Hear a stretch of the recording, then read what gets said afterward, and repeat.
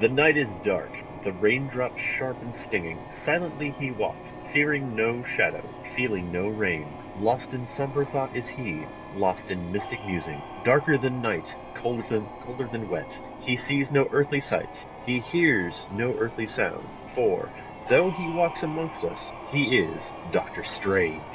My name is Conrad, and welcome to the 8th episode of Stranger by the Dozen, a weekly podcast where we recap the adventures of Dr. Stephen Strange, master of the mystic arts, 12 issues at a time. This week, we'll see the Defenders get a new team member and follow a path of gothic horror from New England to Stonehenge to inside the Ancient One's mind. This week, I'm joined by my buddy Drew. How's it going, Drew? Ready for magical adventure? Oh man, am I ever, and I am also ready to learn that what true love is. True love's a lot of things. It's mostly the love between a man and a hot dog, though, as we'll see. All right, so just a reminder that you can find the show on iTunes, the Google Play Store, Stitcher, and on any fine podcast app. Give the show a 5-star review, and I'll read the review on the air. And if you want to read along with the podcast, you can find all the issues covered in this episode in Essential Doctor Strange Volume 2 and Essential Defenders Volume 1, or Marvel Masterworks Doctor Strange 4 and 5, and Marvel Masterworks The Defenders Volume 1. We're starting to get to the end of being able to reliably find issues on Marvel Unlimited. This week, only the Defenders issues are there, not the Marvel Premiere issues where Doctor Strange is. I've got physical copies of the old comics. They're extremely funny. Oh yeah, I've seen them. They're pretty awesome. They're full of ads for bodybuilding and drafting training. It's weird. Old comic advertisements are insane. Oh yeah, it's like all those old advertisements, scientific like that. I mean, it's all for the subscription service called Grit. There's one I keep seeing for removable facial hair that seems ridiculous. I don't know. Anyway, before we get to this week's issues, let me recap quickly what's going on in the story. Stephen Strange was an arrogant and rich surgeon until a car accident cost him the use of his hands. Seeking a cure, Strange found his way to the Temple of the Ancient One in Tibet. Eventually, Strange began studying magic under the Ancient One, and after a few years became a master of the mystic arts. Besides Doctor Strange and the Ancient One, other key characters include Clea, once queen of an alternate dimension, and now Doctor Strange's main squeeze, and Wong, Doctor Strange's manservant and assistant. All magicians in their order seem to have one. For instance, the Ancient One is manservanted by Hamir the Hermit. Recently, Doctor Strange has come out of retirement to begin sorcering again. He's joined and become the de facto leader of the Defenders, along with Namor the Submariner and the Incredible Hulk. In our last issue, the team saved once evil cultist Barbara Norris from the clutches of the Nameless One, leader of the Undying Ones, a race of extra-dimensional monsters. She's now completely insane, and not in the fun Joker and Batman insane, but the scary, sit on the floor and scream all day kind of insane. And that's where we pick up this week. Take it away, Drew! So we see here in our Defenders issue number 4. From February 1973. Yes, Valkyrie rides again. We start out with the Hulk holding a very unconscious Barbara, making a big deal to be her protector and whatnot. Mm-hmm. As Doctor Strange and Namor venture back into the castle to chase after him, only to encounter our wizard friend once again, whose name suddenly escapes. Wait, which wizard friend? No, when they go back in the tower, there's a leaping flame, and they find themselves in a new dimension. Yeah, it's all kinds of crazy. Dudes just kind of pop out of nowhere. There's knights everywhere. Mm-hmm. Madness. Then Doctor Strange encounters a wizard battle. Yeah. Theragon, the conjurer to the queen. There it is. Fraggin, man. This dude's name is Fraggin. I mean, I was when I first saw this page, I was half expecting did they send these guys back to the Age of Merlin again? Because didn't they do that before? I know, man. That was the Fantastic Four, in one of our Strange Tales stories. Yeah. The Thing and the Human Torch went back to the King Arthur, but not Doctor Strange. And they are back in time. They're back to a world ruled by this evil lady, Cassiolia, and her boyfriend, the Executioner, who's this Thor/Avengers villain. Right. Who's this kind of big dude in either side of his head. Yeah. So yeah, Namor and Doctor Strange get their fight on against these guys, all these knights, Right. and get their just asses handed to them. Yep. Get tossed in jail, Oh no. where Barbara continues to be insane, Yep. only to find that in the jail cell across from them is Black Knight and the Enchantress. Yeah. Like in previous times when the executioner and the Enchantress have been a team, like wrecking shop, sort of posed against Thor in particular, and the Avengers in general. I know the Enchantress now because she's in this terrible Avengers Academy game that I'm playing all the time. She's got an ability where she just sits on a bench and side eyes people. It's excellent. I know that she's a regular staple in Thor's Rogues Gallery. Yeah. So, anyway, the Enchantress takes it upon herself to turn Barbara into Valkyrie. Yeah, because they've been locked up because I'll give some backstory here, Drew, if you don't mind. Yeah, go for it. So in a previous adventure of the Enchantress and the Executioner, they were kicked out of Asgard by Odin and sort of sent to wander like the misty paths across dimensions and stuff. And eventually they came upon this blonde wizard queen lady who rules this alternate dimension in sort of Smurfette style, like she's the only woman there, and she took the Executioner as her her lover basically, and the Enchantress was pissed. So she's done several adventures she's had several schemes to try to get back at the Executioner. Her most recent one is to enlist the aid of the Black Knight to take the Executioner out. They failed and have been trapped this whole time, or have been trapped for a long time.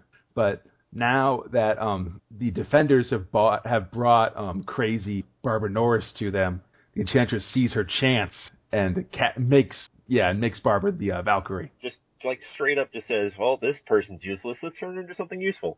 Yeah, the team objects because that's a crazy thing to do, but Enchantress is not interested in those objections. Of course not. So we see the Valkyrie reborn once again to go kick some ass.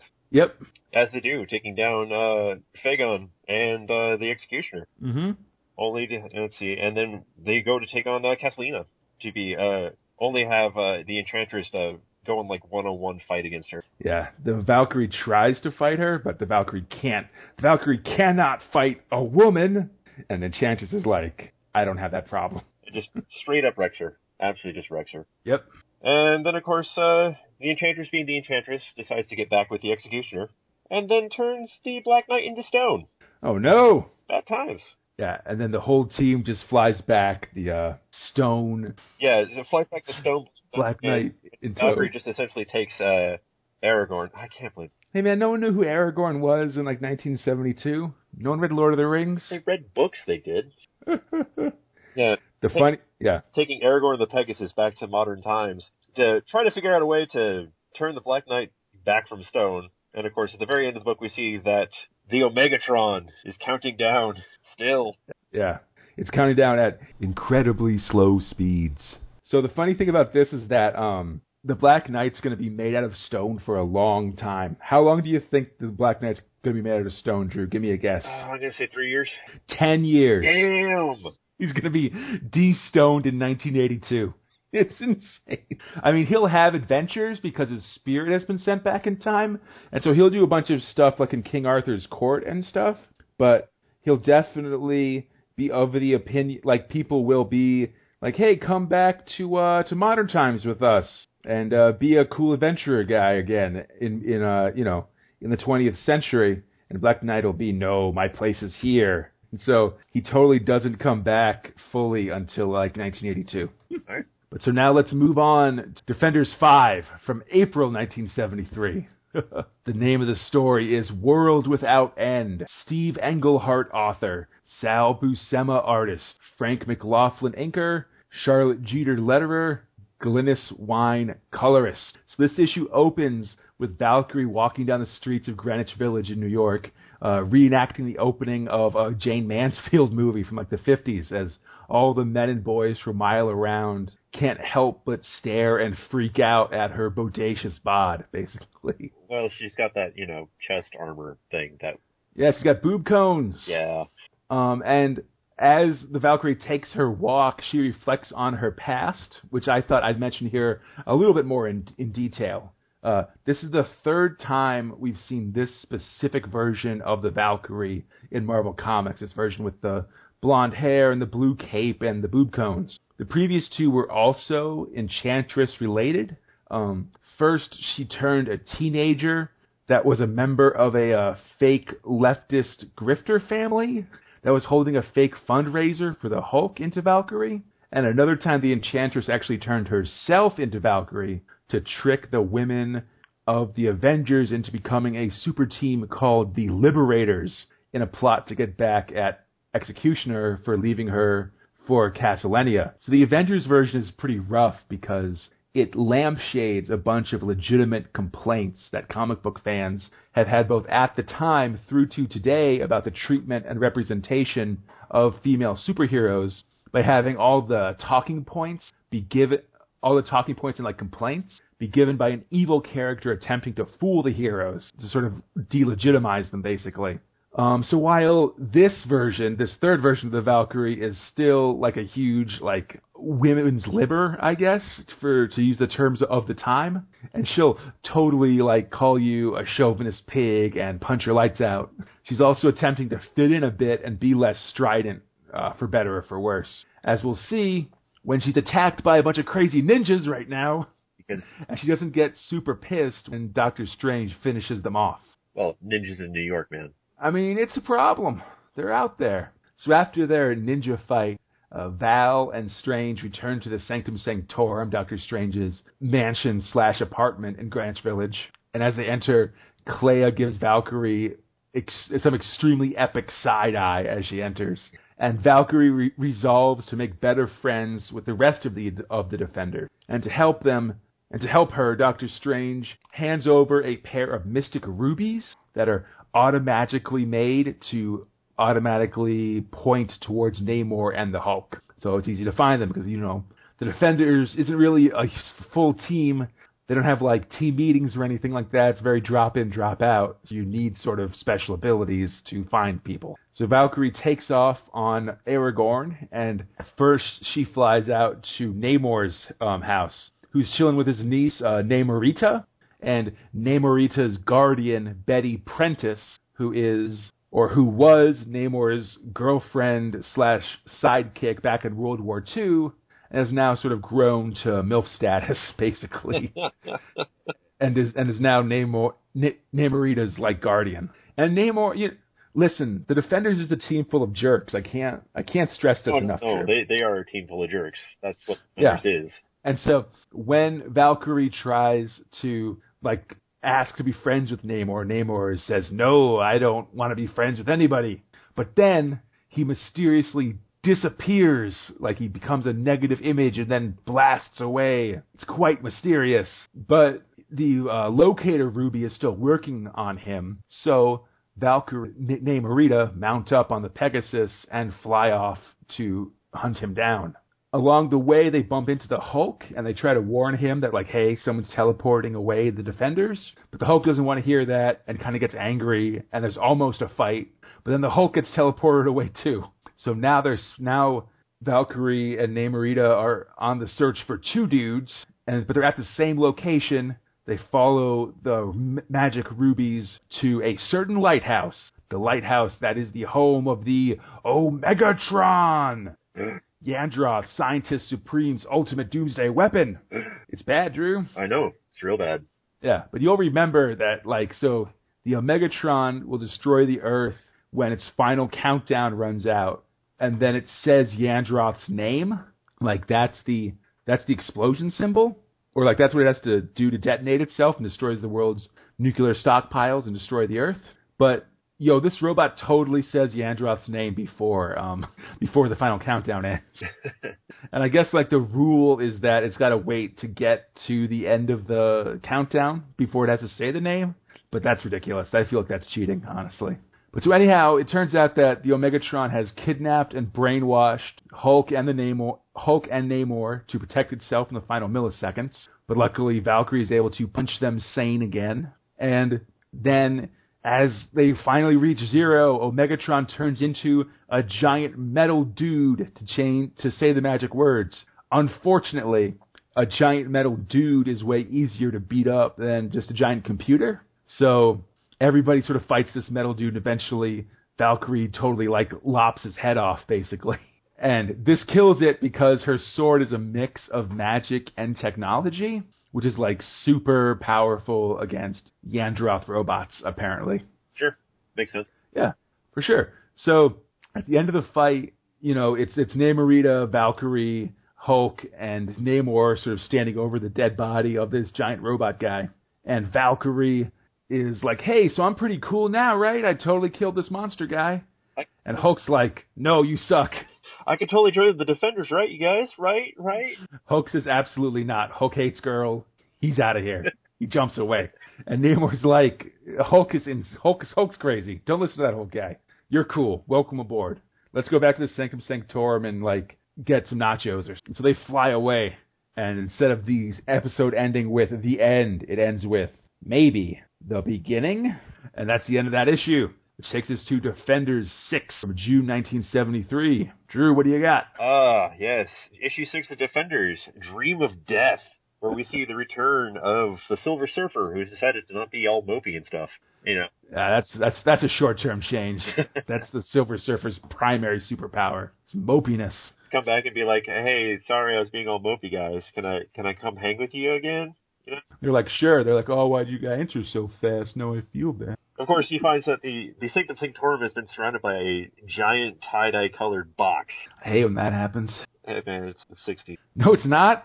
It's 1973. Whatever, man. No, it's something my mom likes to tell me, which is that most of the things that we think of as the 60s actually happened in the 70s. Oh, yeah. When you think, Anyway. Woodstock wasn't the end of the hippies, the start of it, That was in 1969. Well, after a few blasts of trying to break this thing open, Silver Surfer decides that the only thing to do would be to go into orbit and then smash it head on, plunging right into it. Yeah. Which totally works. I mean, he's got a super powerful Ultra Surfboard. Yeah. Why wouldn't it work? Blows right through that cube and finds that Sirius Black is attacking the Sanctum Sanctorum.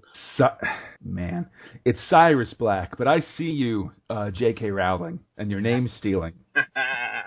I totally see her doing it, and I want to point it out. I'm just saying. That's fair. I'll say that Sirius Black is way cooler than this guy, because this guy has a weird tri-pointy thing on his head, and just some sort of unisuit underneath a cloak. It's weird. Yeah. He's got a gang of these green ninjas that attacked the Valkyrie last issue. He's the one that was in charge of those ninjas, apparently. And so we see that Doctor Strange, Namor, and the Valkyrie are inside the Sanctum Sanctorum wondering, well, geez, this is happening again. How nuts is this? It's Tuesday. Yeah. Fight off Magic Attack. Fight off these dudes, and, Silver Surfer joins into the fray. Yeah, and they make quick work of these bad guys. They are no match for these for this ridiculous team of Doctor Strange, Namor, the Silver Surfer, and Valkyrie. For real, the big dramatic part of this fight is that someone kind of bumps into the Black Knight's statue and almost knocks it over. Oh, geez, he's going to break apart. And Doctor Strange's like, no, I've magically stopped it from tipping over, and everyone's like, woof. All right, let's get back to fighting these jerks. Oof. Of course, after sending them packing, they find that the large tie-dye color cube is now gone. And of course, we see that Cyrus Black has gone home to throw himself a little temper tantrum. Yeah. Light some incense and have himself a little nap. He's also got a pet rat familiar here. Yeah. Again, I'm doing that thing where I have two eyes and then I point, and I'm pointing right at J.K. Rowling. For the stealing! Also, I can't stress enough that these are Jamaican incense. He says so 3 times. So, Jamaican incense, if you catch my drift, Drew. I don't see what you're trying to get here, Conrad. I don't. All right. Whatever, man. Are you insinuating something? Because I'm not getting it. Possibly.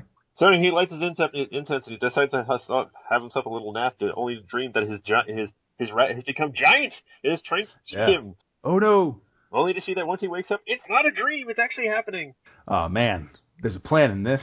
And then he thinks, maybe I can use the power of my dreams to finally defeat the Defenders. And then he starts sending all these weird dream creatures after the Defenders, like this kind of weird troll thing with a giant mouth and two. Yeah. and a multi-headed snake monster. Yeah.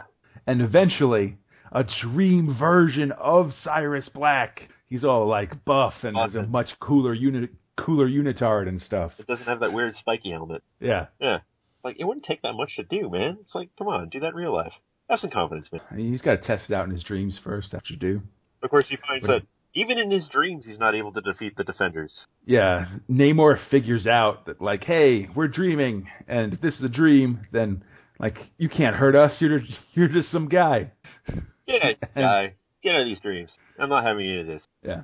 And it's kind of a sad ending, actually. It's just like, I can't even beat him in my dreams. I guess I'll go to find another job instead of being a supervillain.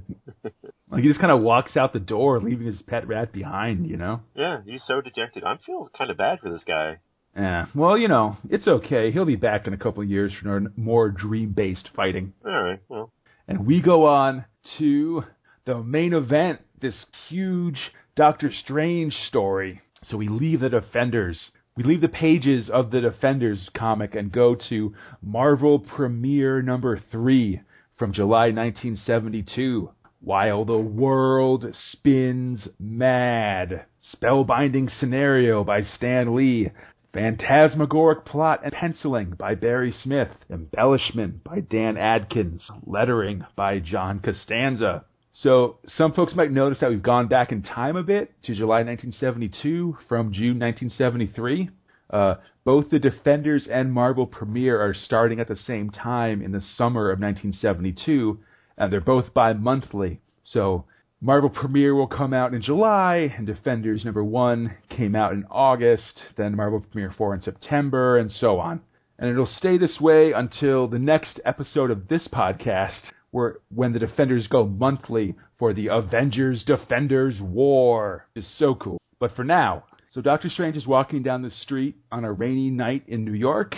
He's lost in thought and is almost hit by a truck, but he manages to stop it in time with his magic. He returns to the Sanctum Sanctorum and chills out, does some more magic. The magic in this issue actually is like pretty BS in my opinion, because all the spells are along the lines of, in the name of the all-seeing, in the name of the all-whatevering, in the name of the all-freeing, let my whatever be whatevering. So, like in this case, he enters his ectoplasmic form and says, in the name of the all-spawning, let my ectoplasmic form be borning, which doesn't rhyme and is ridiculous. Like, borning is not a word. It's definitely not as strong as the ABAB style incantation. It's just that it's always in the name of the all-seeing, and then in the name of the all-freeing, and the thing on the other side. Like, there's another one where he uses the Eye of Agamotto and says, in the name of the all-seeing, in the name of the all-knowing, in the name of the all-freeing, let your visage be showing. Like, I don't like it. We got to do better than this, Marvel writers from 40 years ago. Anyway, but so Doctor Strange goes into his ectoplasmic form, and as he does, he realizes that he's under attack from something powerful. He tries to contact the Ancient One to figure out what it is, but the Ancient One can't give him any information except that there's big stuff happening and Doctor Strange is in trouble, which isn't like a ton of help. Doctor Strange then realizes that his mortal body is being threatened by some magical force. Strange destroys the Eye of Agamotto to stop it, but it's too late, and his body is inhabited by the evil force. Strange has a magic fight with his own body, and after the fight finds himself on a strange, different world, full of trees with his own face on them, screaming that he's going mad. Doctor Strange is pushed to his limit until he uses his amulet and realizes that he's actually in some kind of Jacob's Ladder situation. Shout out to the podcast, How Did This Get Made? He actually was hit by that truck at the start of the comic, and now his body is in a coma in the hospital, and his mind is in the realm of Nightmare. And then Nightmare comes gunning for Doctor Strange. Apparently, he's been promised by some unknown force some extra power to take down Strange, but it was all a lie, and he's like, and Nightmare goes down saying, help me, you promised to give me power. Apparently receives no answer. But it's still ominous that one of Doctor Strange's foes would come back with renewed vigor because of some third-party assistance. But anyway, Doctor Strange eventually wakes up in his hospital bed, gathers his stuff, brainwashes the hospital staff, as you do, and heads home. But as he does, see a shadow in the door of the sanctum. Spooky! Next issue, Murder by Magic. And Drew, you're on that one. Marvel Premiere 4. Takes us to Marvel Premiere issue 4 from September 1972. Right. The Spawn of Sligoth, which takes us into this whole kind of off-brand H.P. Lovecraft stuff. Yeah, listen. So all of these issues say, like, sort of give an actual tip of the hat to Robert E. Howard, who I think most people, if they would know him at all, would know him as the guy who created Conan, like Conan the Barbarian and stuff. What? Not the TV host. No. But he also created Preacher. He created Solomon Kane. Oh, that's the one. Yeah, Solomon Kane. My bad. No problem. Yeah, but he created. He was a pulp novelist in like the 20s and 30s. Yeah, and he did do some Lovecraft mythos stuff. Like he sort of specifically mentioned a character named Shumagorath, who's going to be who spoiler is going to be the big, or 8 issues basically. But he just kind of mentioned it in a story, and so now I guess maybe to prevent themselves from being sued, the Marvel's saying that all of this stuff is based on Robert E. Howard. But it's ridiculous because this story specifically, like the next 2 issues, are like an obvious remake of the H.P. Lovecraft story Shadow over Innsmouth. yeah. Like, hugely so. I mean, not to say that, there's nobody else out there doing the exact same thing. Looking at you, Wizards of the Coast. Well, listen. That's like an homage, though. Like, they aren't saying that, like that's clearly like a gothic horror. Like, we're taking all the influences from all this stuff and putting it together as a thing, Yeah. They aren't saying, oh, no, we were inspired by this other guy who we happen to have a publishing relationship with our Conan the Barbarian comic books now available on newsstands near you, But it's very weird. And actually, because I have the physical copies of all these comic books, I have all of the letter columns, And basically every issue, sort of starting from Marvel Premiere 5, where they catch up with this issue, Marvel or 4, there's at least one article or at least one letter that is, hey man, this stuff is Lovecraft, not Robert E. Howard. You guys are messing up. And Marvel and like the editor being like, no man, we're inspired by Howard for this, not Lovecraft for real. And it's obviously false, but it's a weird choice, I guess. So anyway, I'm sorry. Anyway, The Spawn of Sligoth, a stand production. Archie Goodwin writer, Barry Smith and Frank Brunner artists, lettered by John Costanza, plotted and edited by Roy Thomas, featuring concepts created by Robert E. Howard. Indeed. Yeah. Where we see Dr. Strange entering his study to see that there is a shadowy figure standing in front of the fireplace, only to see that it's just some guy. Ethan Stoddard, kind of Hank. Oh. Yeah. Some random dude. He's taking the liberty of building the world's largest fire in Doctor Strange's fireplace. I mean, I know if I broke into somebody else's house, I would not build a fire in their fireplace. That's not like the first thing I would do. Hey, he's there to talk, not to steal. It's fine. And of course, we also see Doctor Strange just absolutely rip into Wong, solidly rip right. I mean, he apologizes afterwards. It's just like solid, just a dressing down. Hey, he's had a bad night, man. He was hit by a truck, literally. But so anyhow, eventually, Doctor Strange and this Stoppard guy sort of sit down and have a discussion about Stoppard's problems. Yeah, sit down and discuss his problems about what's going on in the town of Starkborough. That's Starkeboro. Sboro. Yeah. Starkisboro. Yeah. I just want to be really, really clear on what that spelling is right now. It definitely starts out as Starkisboro. And so Doctor Strange decides that, okay, he's not telling me enough. I'm going to, look into his mind with the eye of Agamotto to see what's really going on. And decides to, help him by going to Starkisboro. Yeah, it turns out that, so this guy and his fiancée are both sort of from Starkisboro originally, and they sort of left to become grad students and stuff. But then his fiancée went back to do some research or something, and she hasn't been heard from in a long time. And so now Stoppard's getting Doctor Strange to come with him as they both go back to Starkesboro to see what's going on. And that's Starkesboro. Just Indeed. I don't know why you're talking about it, why you're harping on this, Drew. I But want to make that abundantly clear. So they board a bus yeah, they take the Greyhound. A lot of Greyhound take among the Defenders and Doctor Strange. where, in the most important moment of this comic, they stop at a diner, and Doctor Strange expresses his true love for a simple hot dog. Okay. What? I'm so if it weren't full of words and stuff, I would make this the album the show art. Just Doctor Strange making love to this hot dog at a roadside diner.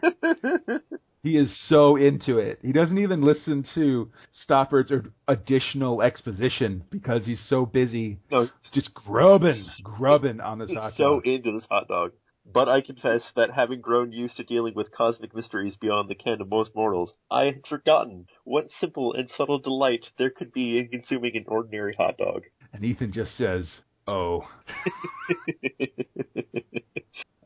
What have I devoted my life to here, Drew? I don't even know. Apparently, it's the wrong thing. You should be devoting your life to hot dogs, apparently. I've eaten a few. I'll say that. So, after our brief interlude at the where Doctor Strange expresses his deep love for hot dogs, Mm-hmm. We finally reach Starkesboro. Again, Starkesboro. Meanwhile, back at the Sanctum Sanctorium, Wong is contacting the Ancient One. Just to be aware, it's like, hey, Doctor Strange is going to contact you around midnight. Just heads up. Mm-hmm. He's going to need your help. Yeah, this is basically the mystic equivalent of leaving a note, which you always should do. Yeah, totally. But so the bus drives into Starkesboro at like 11, and the church bells ring like it's time for worship. Yep. And so they go to check into a hotel where we meet rednecks. Yeah, I mean, it's basically just a bunch of I don't know, I kind of imagine them as being New Englanders just because where you take the bus from in New York, I guess. But just going by rednecks, a lot of... I guess it's because they're on the water that makes me think of them as more New Englanders. But either way, the sort of small town folk who are hostile to outsiders. We can agree on that, right? Oh, yeah. It's just a whole lot of ain'ts and well, yeah. This ain't a big city hotel, stranger. I'm the... Yeah.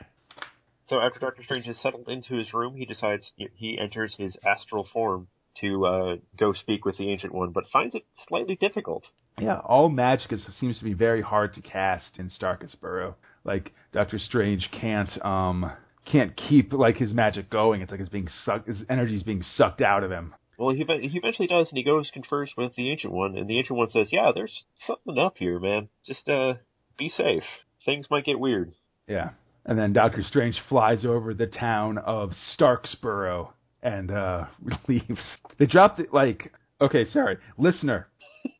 The joke Drew and I are making is that the name of the town is spelled very inconsistently within the issues of this comic. Not just this comic, multiple comics throughout this series. Well, yeah, but I mean, I feel like I had thought that they started a couple issues in, but even in this one, in the first issue of this storyline, they start dropping the E out of Starkesboro and turning it into Starkesboro. It's real, unprofessional, guys. Yeah, no, it's bad. It's real bad. But anyhow, so the next day, Stoppard and Strange are walking through town. And they meet some locals. Yeah, they meet some locals who just look kind of funny. Little scaly skin, reddish eyes. Seems a little weird. Yeah. On their way to the library to go check things out. Yeah, well, Stoppard goes to the library, and then Strange goes to investigate the church. Yes. And of course, Stoppard, meet fairly rude librarian and finds his fiancée. Woo! All right, job's done. Let's go home. So let's go back to Doctor Strange, who has found, demonic things. This church is so evil, Drew. It's so evil. It's super duper evil. It's like an upside down cross with a dragon going through it, and an altar with chains on it. It's all bad. They aren't even trying to hide the fact that this altar is a human sacrifice. Yeah. It's like when you live alone and you just stop caring about leaving porn out or something like that, These guys have reached a level of slovenliness with their human sacrifice that makes it very easy for them to be found out. Yes, he sees the mark of the Shoggoth. I mean, Sliggoth, not Sliggoth, not Shoggoth. Very clear. Yeah, and Stoppard approaches his fiancée and finds that she too has weird eyes and scaly fit and Ah, she's a crazy lizard lady. And she also, like, stretches out her S's a lot, too. Yeah, she's got a strange way of speaking. Really stretches out those S's. Yeah, Very because of the evil. But so Stoppard runs, and he runs to meet Doctor Strange in the church.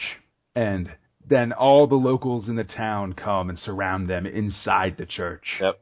Start chanting, telling Ethan to come out. And, of course, Ethan finally succumbs. He becomes one of these strange lizards. Yeah, he becomes super evil and taunts Doctor Strange as Strange's magic leaves him. And it's like super hard to cast magic in this town. I mean, hell, even his cloak of levitation isn't really doing him much good. He's like flying around like a moth inside a house. Yeah, I think it's a really cool, like, this section is really neat, just as Strange tries to escape and he can't, and Stoppard, like, taunts him and says that he'll soon be dead, and the townsfolk are approaching him and chanting and stuff. It's neat. It's very Eldritch Horror. Yeah. And so the story ends with them about to sacrifice him to Sliggoth, their dark god. Which takes us to issue number 5. Yeah, Marvel Premiere number 5, November 1972. The Lurker in the Labyrinth. Gardner F. Fox writer, Irv Wesley artist, Don Perlin inker, Sam Rosen letterer, concepts by Robert E. Howard. So this issue, there's a new creative team, a new writer, and a new artist, and I don't like them very much, like IMO, in my opinion. Because over the last 2 issues, there's been a steady attempt to go like full like gothic horror, have everything feel very dark and grim and scary. And the way Irv Wesley draws the townfolk here makes them look more silly than scary. Instead of being lizard people, they're kind of frog people with kind of funny faces and stuff. It just kind of looks like they haven't had, a good night's sleep the previous couple of nights. Yeah, so it takes away from their evil chanting, like just saying Shub, Thanathkor, Morkath over and over again isn't as frightening when people look really silly, I guess. But it doesn't take away from the frighteningness of their dark priestess, Abora, or their dark god, Sliggoth, who's apparently hundreds of years old, preserved by the magic of the Upside-Down Cross. And Sliggoth is a huge green snake lizard monster. Like, he's like huge enough. Both of them are in turn working for a higher power, the evil god Shumagorath. And Strange is about to be sacrificed to Shumagorath, but manages to escape via Cloak of Levitation. Because the Cloak of Levitation always has your back, Drew. Always. So what follows is there's a big fight inside the church. Strange manages to fight off Sliggoth and the mutated townsfolk. But throughout it, he constantly says, like, oh, there's this evil aura that's blanketing me and sapping my power. He gets weaker and weaker, and whenever he triumphs or manages to cast a spell that's able to fight someone off, it's like he's making an extra push, and he knows he'll never be able to go that far again. He gets weaker and so forth. But he does eventually fight off the townsfolk and escape into the labyrinthine tunnels beneath the church with only a candle to guide him. Meanwhile, the Ancient One is in a bad way. He's been sending magic to help Doctor Strange, as Strange's magic is being leached out of him by the town, and this has had a terrible cost, as the Ancient One's mystic defenses have lowered, and these monster guys, the unspeakable shadow men of Ka'u, scuttle into the Ancient One's sanctum and carry him off. And as he's dragged away, he laments only that he won't be able to help Doctor Strange any further. But then smash cut to Clea, who awakes with a start back in New York. And it seems she's received a dream from Umar, the Unspeakable One, sister of the Dread Dormammu, that Doctor Strange is in a lot of danger. She rushes to the Sanctum Sanctorum, magically repairs the Eye of Agamotto, and confirms the facts of this danger. So then she and Wong pile into their car, which they didn't have previously because they took the bus. Like, I don't know where this car came from. Yeah, if they had the car, why didn't they just take the car? I don't understand. New Yorkers, I guess. Maybe they wanted to take some time to get that hot dog. And so Wong and Clea are driving off to Starkisborough. Meanwhile, back in now Starksboro, which I believe will be its name for the rest of the issue. Abora is standing on the sea cliffs, worshipping Shimogorath, and directly below, Doctor Strange and Sliggoth full combat. Also down in this tunnel is the church, is the cross from the church, the upside down cross. That will be important later.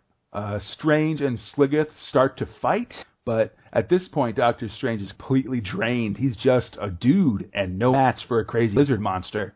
In his despair, he calls out to the Vishanti for guidance, and they actually respond. So, we've heard Doctor Strange pray to the Vishanti basically since the first issue, both as a group and individually. Oh, yeah. I mean, it's constant, basically. But this is the first time we've actually seen them appear before Doctor Strange. They don't actually introduce themselves one by one, but I've got you in terms of describing them. So there's a woman with green skin and gems for eyes. That's the omnipotent Ashtar. There's a guy with gray skin, elf ears, and compound insect eyes, like the eyes of a fly, basically. And that's Hori Hogoth. And then there's a lion with flaming eyes, and that's all-seeing Agamotto. The Vishanti are sort of bummed that Doctor Strange is about to be eaten by Sliggoth, but they choose not to intervene. Or at least, they don't intervene directly. Instead, they lift the evil aura that's been sapping Doctor Strange's powers. So now the fight is back on. Doctor Strange manages to bind Sliggoth with the Rings of Ragador. But Abora causes a magical earthquake, which then floods the cave system and allows Sliggoth to escape, but traps Doctor Strange in the rapidly filling cavern. We end this issue with Abora herself diving into the sea and then arriving to menace Doctor Strange with a crazy trident. And that's the end of the issue. And hey, we're halfway through, Drew. Oh my gosh. Oh man. So let's take a quick break. I'll play a song, and coming up next, we'll leave Starksboro behind and take this adventure international and then interdimensional. Woo! Or at least that was the plan. However, in the interests of keeping these episodes of manageable sizes, I'm going to end this one here. I'll post part 2 of episode 8 Friday night or Saturday morning. Thank you for listening, and may the Vishanti guide your path.